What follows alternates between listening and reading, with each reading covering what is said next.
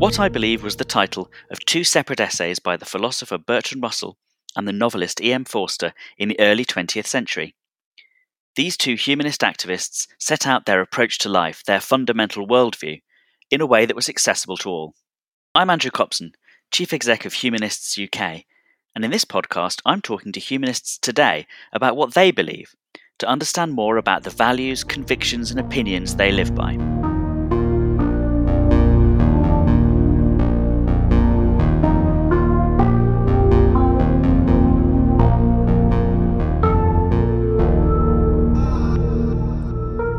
This week we're joined by Robin Ince. Robin is a comedian, writer, broadcaster, advocate of scientific ideas, probably best known currently as the co-host of the BBC Radio 4 series The Infinite Monkey Cage and his own podcast Robin and Josie's Book Shambles. He's written a number of books, you've probably read some of them, toured the world as a stand-up, and I'm delighted to say he's also a patron of Humanists UK. All right, Robin, thanks for joining us today for the podcast What I Believe.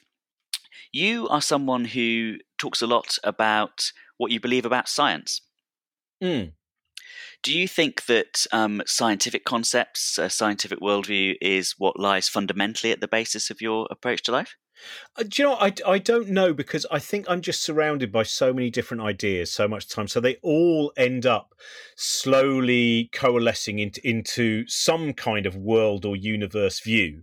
But I'm not someone who wakes up in the same way as someone, what would Jesus do? I don't kind of wake up and, what would Einstein do? Or what would James Clerk Maxwell do? Or anything. I think it all goes into a general hubbub of different. I mean, I've certainly found in the last 15 years, I suppose, I've worked a lot more with scientists and doing broadcasts and shows about science. And what I have found is the more that I've been able to get my marginal understanding of the properties of the universe, the more ultimately kind of, if not fulfilling, at least satisfying I can find life. I think fears about many different things are sometimes erased, or at least, marginalized by some of the interesting things that I found out about why we may well exist. What is it that marginalizes the fears then? Is it the putting of them into context with the, comparing them with the scale of the universe, or is it something else about these concepts? I think it's just, I think it's the attachment to the whole story. I think that the more that I've read about, what we know about the beginning of the universe, and of course there is that small bit, that moment, that 10 to the minus 43 second where we don't know what happened. But I find it, first of all, instantaneously fulfilling to think about the idea that there was a primordial atom, and out of this thing, out of what some people would say, the old line, nothing, but nothing with a lot of potential, that at that point everything that exists that we can observe and much that we cannot observe was all together in one whole. And then you get this massive expansion, this remarkable expansion.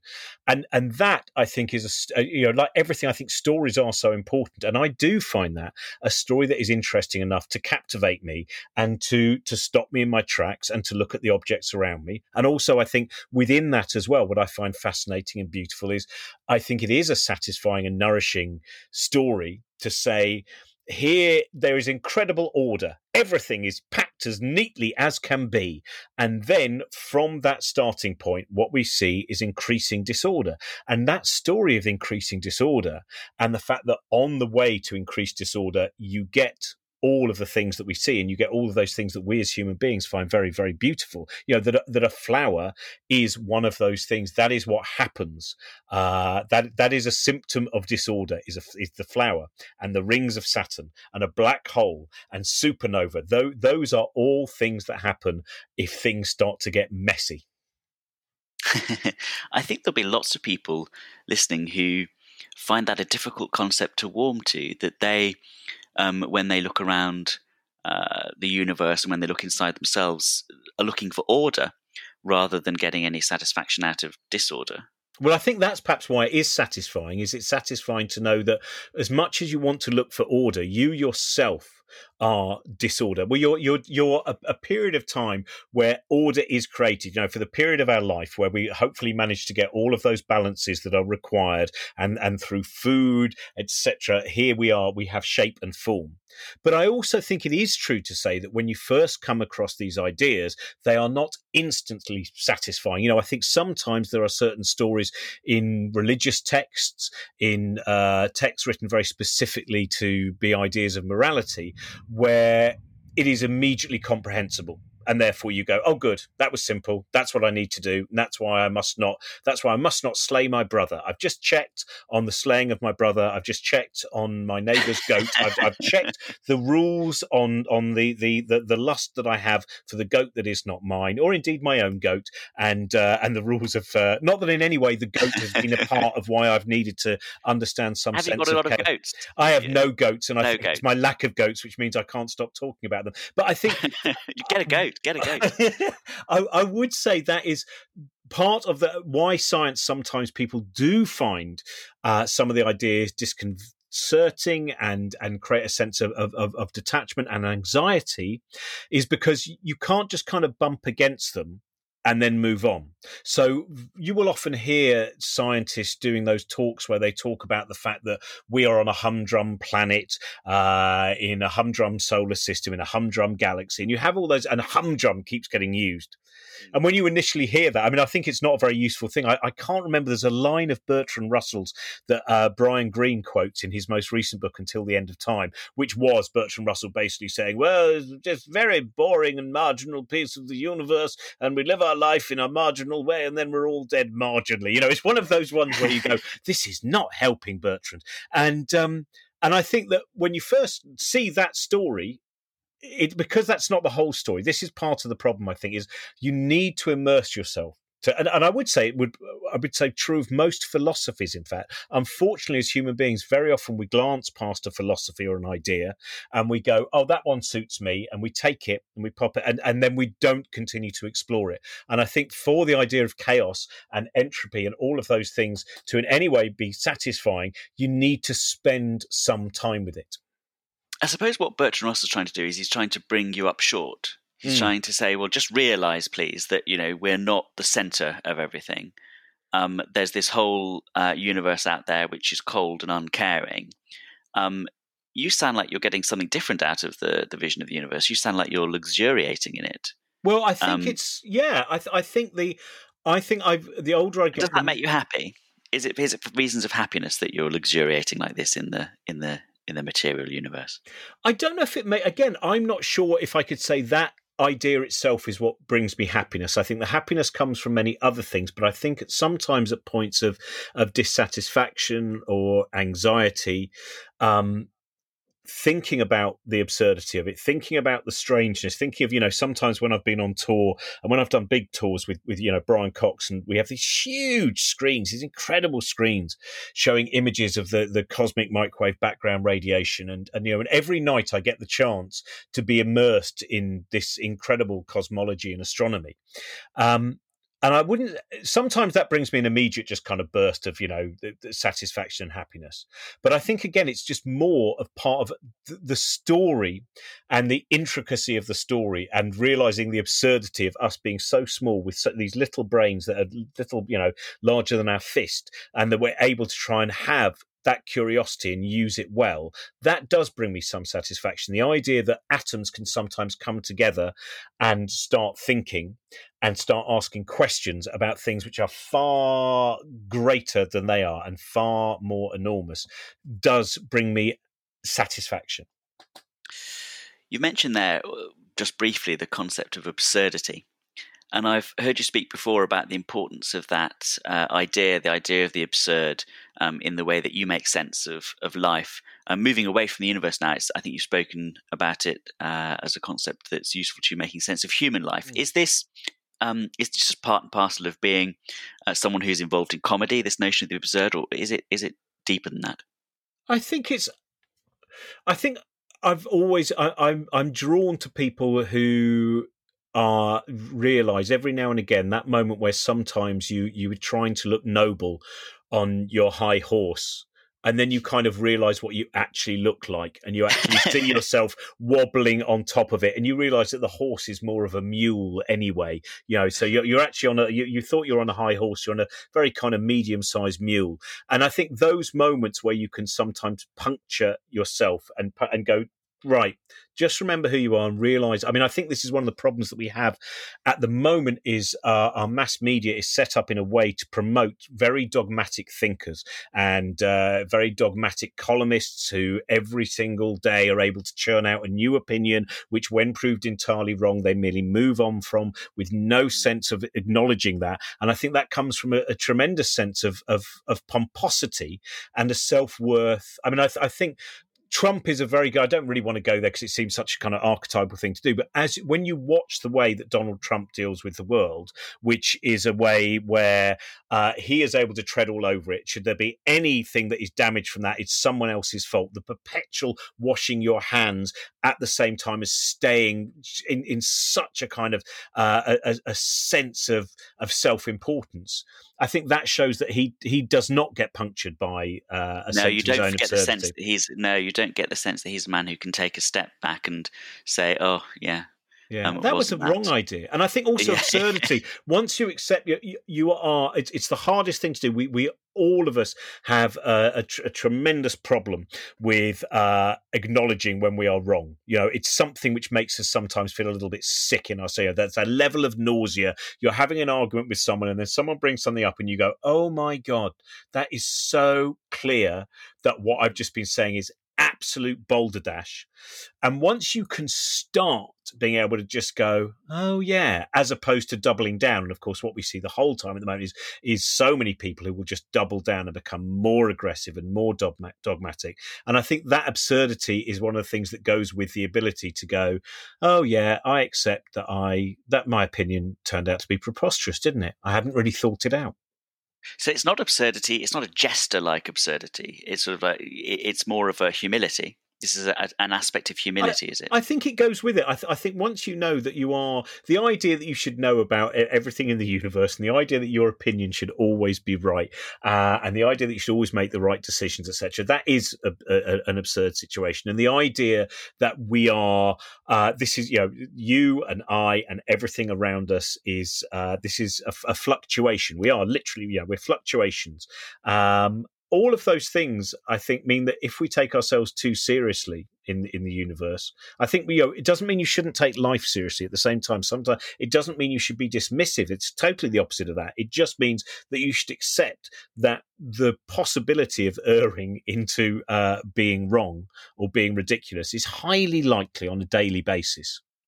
And you should own it. Own your ridiculousness. Yeah, and hold your hand up. I mean, I am lucky, as you said, because the world that I work in. My shows are frequently, utterly, have moments of extreme absurdity, and I've certainly found also by acknowledging that, I feel less and less that I need to. Comedy very often has to have victims in it. It's certainly in stand-up.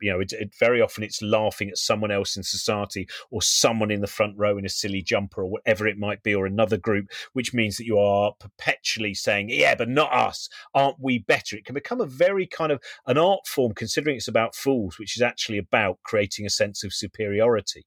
And I think over the years, the stand-up that I've done more and more is, I think, much broader in accepting also my absurdity and not and I think the more shows that I've done, the less I've required to have the victims who will make my punchlines. Is this age related, experience related? Were you so happy with absurdity when you were younger? I think it's. Do you know what? I think it really has come with middle age. I think it's come with various things. It's an absurd period of life. I know.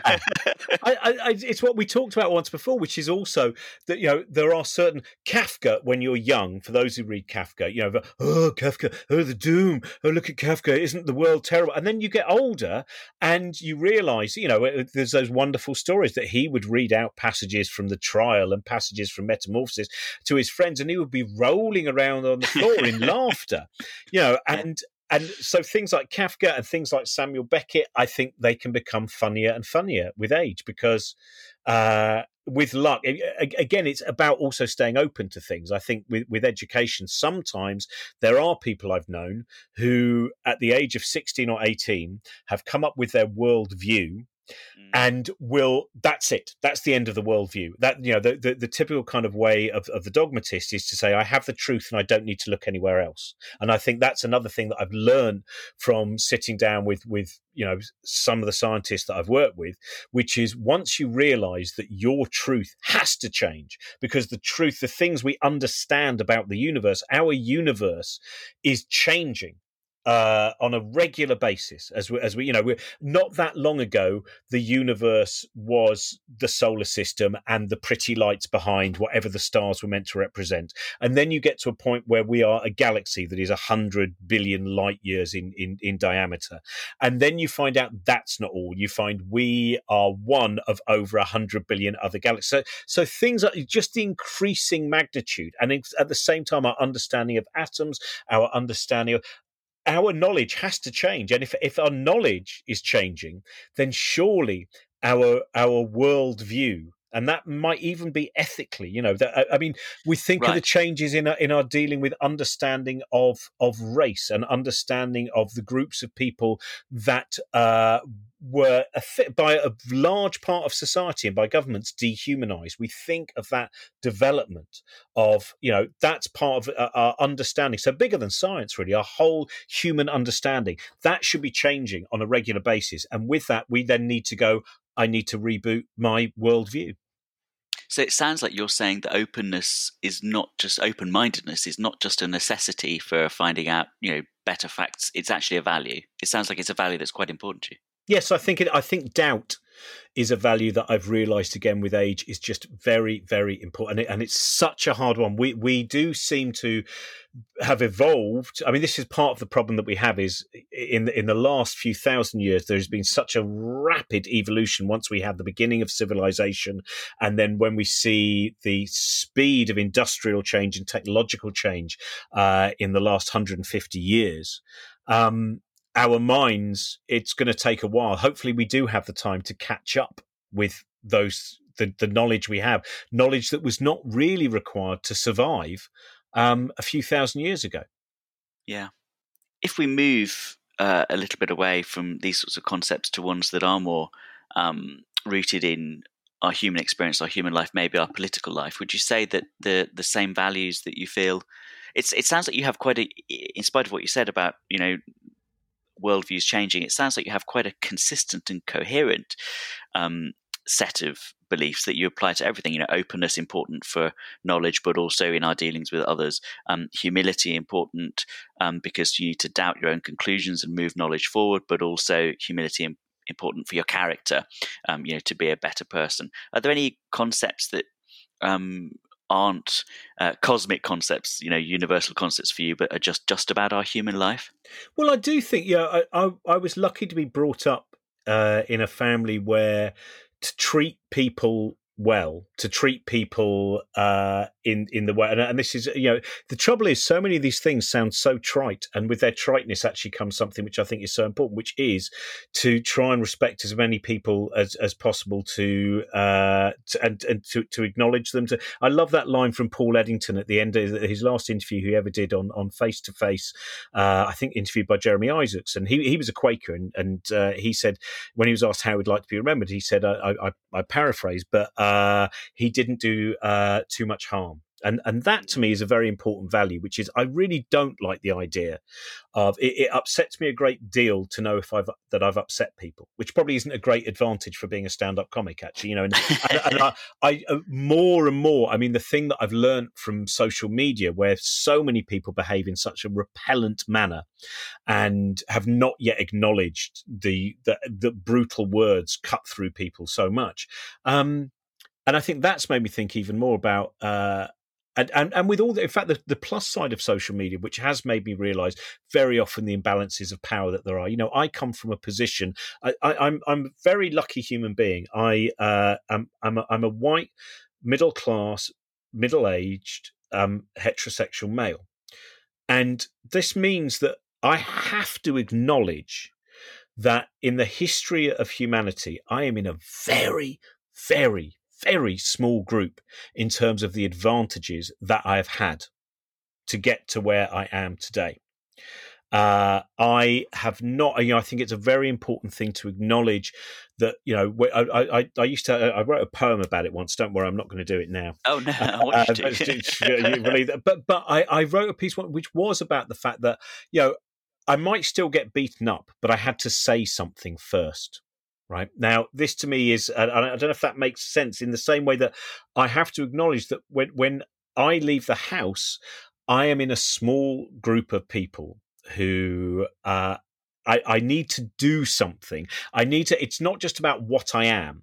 Yes, I it won't was just be born because of out. who you are. Yeah. And that to me is an important value to learn. And I've realised there's a lot of people within my kind of group who are tremendously angry about that idea because everyone wants to have a sense of their own struggle. And I do think it is always a struggle to be human. I think all human beings, the idea of being self-conscious, being aware of death, all of those things are going to make it difficult. But if you are not able to acknowledge that you have a greater level of privilege than other groups, if you're not able to acknowledge that, I think that leads to a tremendous disparity in the way that you judge human beings. And what are we talking about there? What's that value that we're talking about? It's more than just self-awareness. It's being aware of your own powers. I think being. I think it's being having a sense of what you. I'm trying to work out what the value is, but it is about how what your representation, what you represent to other people, and the advantages that you have, and in that way, that feeds into the value of respect and empathy. That if you are going to be able to empathise with other people who are not part of your cultural group, sometimes you have to take a bigger step than you might want to be able to go into other people's minds and go. And I think it's a very, I know empathy is an interesting thing. I know books have been written in the last few years about that interesting, that empathy seems like an entirely positive human worth. But unfortunately, empathy is also the reason that some people are very good at being torturers, so we have to look at the way that, but a rare few. yeah, fortunately, overall, I think empathy, well used empathy, and placing yourself in the shoes and the mind and briefly the experience of other people should make us better human beings. And you seem to be saying that self-awareness helps with that. So knowing yourself is the first step towards being able to imagine the situation of others. Well, that's what I find it fascinating how long it. I remember years ago, Jo Brand in an interview when I was 22 years old and I just started a stand-up, and she said something in an interview like, "Oh, you can't really be a stand-up comedian until you're 30 because you don't know who you are." And of course, the 22-year-old, I was like, "Oh, I can't believe that's rubbish." And of course, by the time I was in my 30s, I went, "Wow, wasn't everything I did in my 20s utter rubbish?" And in the same way, also that the old Kierkegaard line that life's lived forward and understood backwards, which is, I think it's an interesting thing to. Sometimes it can take many years to understand, and you might never have a full understanding. So to have some understanding of why you have become who you've become. I mean, I had an experience a while ago, which was I was writing a book, and in that book there was a story that I didn't know whether to put in. It's about why we become who we become. That was a chapter about that, what we understand of that. And I was involved in a car accident when I was 3 years old. And my mum was very badly injured in it, and she was in a coma for quite a long period of time, which of course, especially when you're 3 years old, you know how big time is and how long a few months can seem. And I also thought the car crash was my fault because I was behind the passenger seat of the car looking for a toy. As a 3-year-old, if you're doing something and then something falls over there, or something catches fire over there, you have a point in your mind where you are making connections between your action and an event which has nothing to do with it. But at that point, that's the way the world works. And it was only in my mid-40s that I started going, you know what? When you think you've caused that, and also the ramifications from that accident, really continued for the rest of my mum's life, and for our family's life. When you realize, and I suddenly went, oh yeah, because I thought I caused that, I've now started. I think that's why that fear of upsetting people and that thing that I do there and this way that I am, and so it took me 45 years to realize the connection between the person, some of the attributes I have as a human being, and something that happened that long ago. And I think we do have a problem sometimes, that whole thing of just move on, just move on. And of course, human beings, we can't just move on because, especially in childhood, all of the things that are happening to us, both good and bad, are affecting the neural pruning, are affecting the way that we believe, the world is. And I think it is quite an important value to not, two things. One, to not fear examining yourself and looking at your life and going, and not just constantly moving on. I think to go the time to be contemplative of why you have the values you have and why you react to the world in the way you do is a very important thing. I also think it's very important as well that we don't live in a culture where we nail ourselves entirely to our past either. It's a very hard thing to get that middle ground, the correct amount of ground, which is to both be able to look at your past and understand your present at the same time as not also using your past as a constant alibi for why you are who you are and not trying to move on, if that makes sense. Yes, it does. I mean, it's an amalgam in a way, that thought of lots of the other things that you've said, self-awareness and humility and a sort of self-forgiveness, but also the notion that we are the product of our environment, not just in a big sense, but in all the micro senses as well. I think, in fact, that's a good place to stop. Self-awareness, cosmic beauty, absurdity, and humility. They're all pretty good concepts to make up an interesting humanist worldview. So thank you very much, Robin, for telling us what you believe. I love things like this because afterwards, if I ever listen back to it, I probably won't because I can't stand my own voice, but I might go, oh, it turns out that's what I believe. There's that line from E.M. Forster where he said, how do I know what I believe until I've written it? And I think that's an interesting thing as well, where I mentioned to you the other day about talking to an astronaut, Rusty Schweikart, who was Apollo 9, and it was 5 years afterwards that he was doing a speech which he hadn't really prepared for. And afterwards he went, I've just realised, I now know, I've begun to understand what I was going through in 1969 as I was just floating in space, looking back at the planet Earth. I'm beginning to understand what those things mean about who I am becoming. That was Robin Ince telling us about his life and his outlook on the world as a humanist for the What I Believe podcast. What I Believe is the new weekly podcast from Humanist UK, and this was the first episode of our first season. We'll be releasing new episodes every Thursday. If you'd like to support the podcast or find out more about the humanist approach to life or Humanist UK and the work that we do, you can find it out at the Humanist UK website, humanists.uk. Next week, I'll be talking to TV presenter, actor and writer Janet Ellis about what she believes.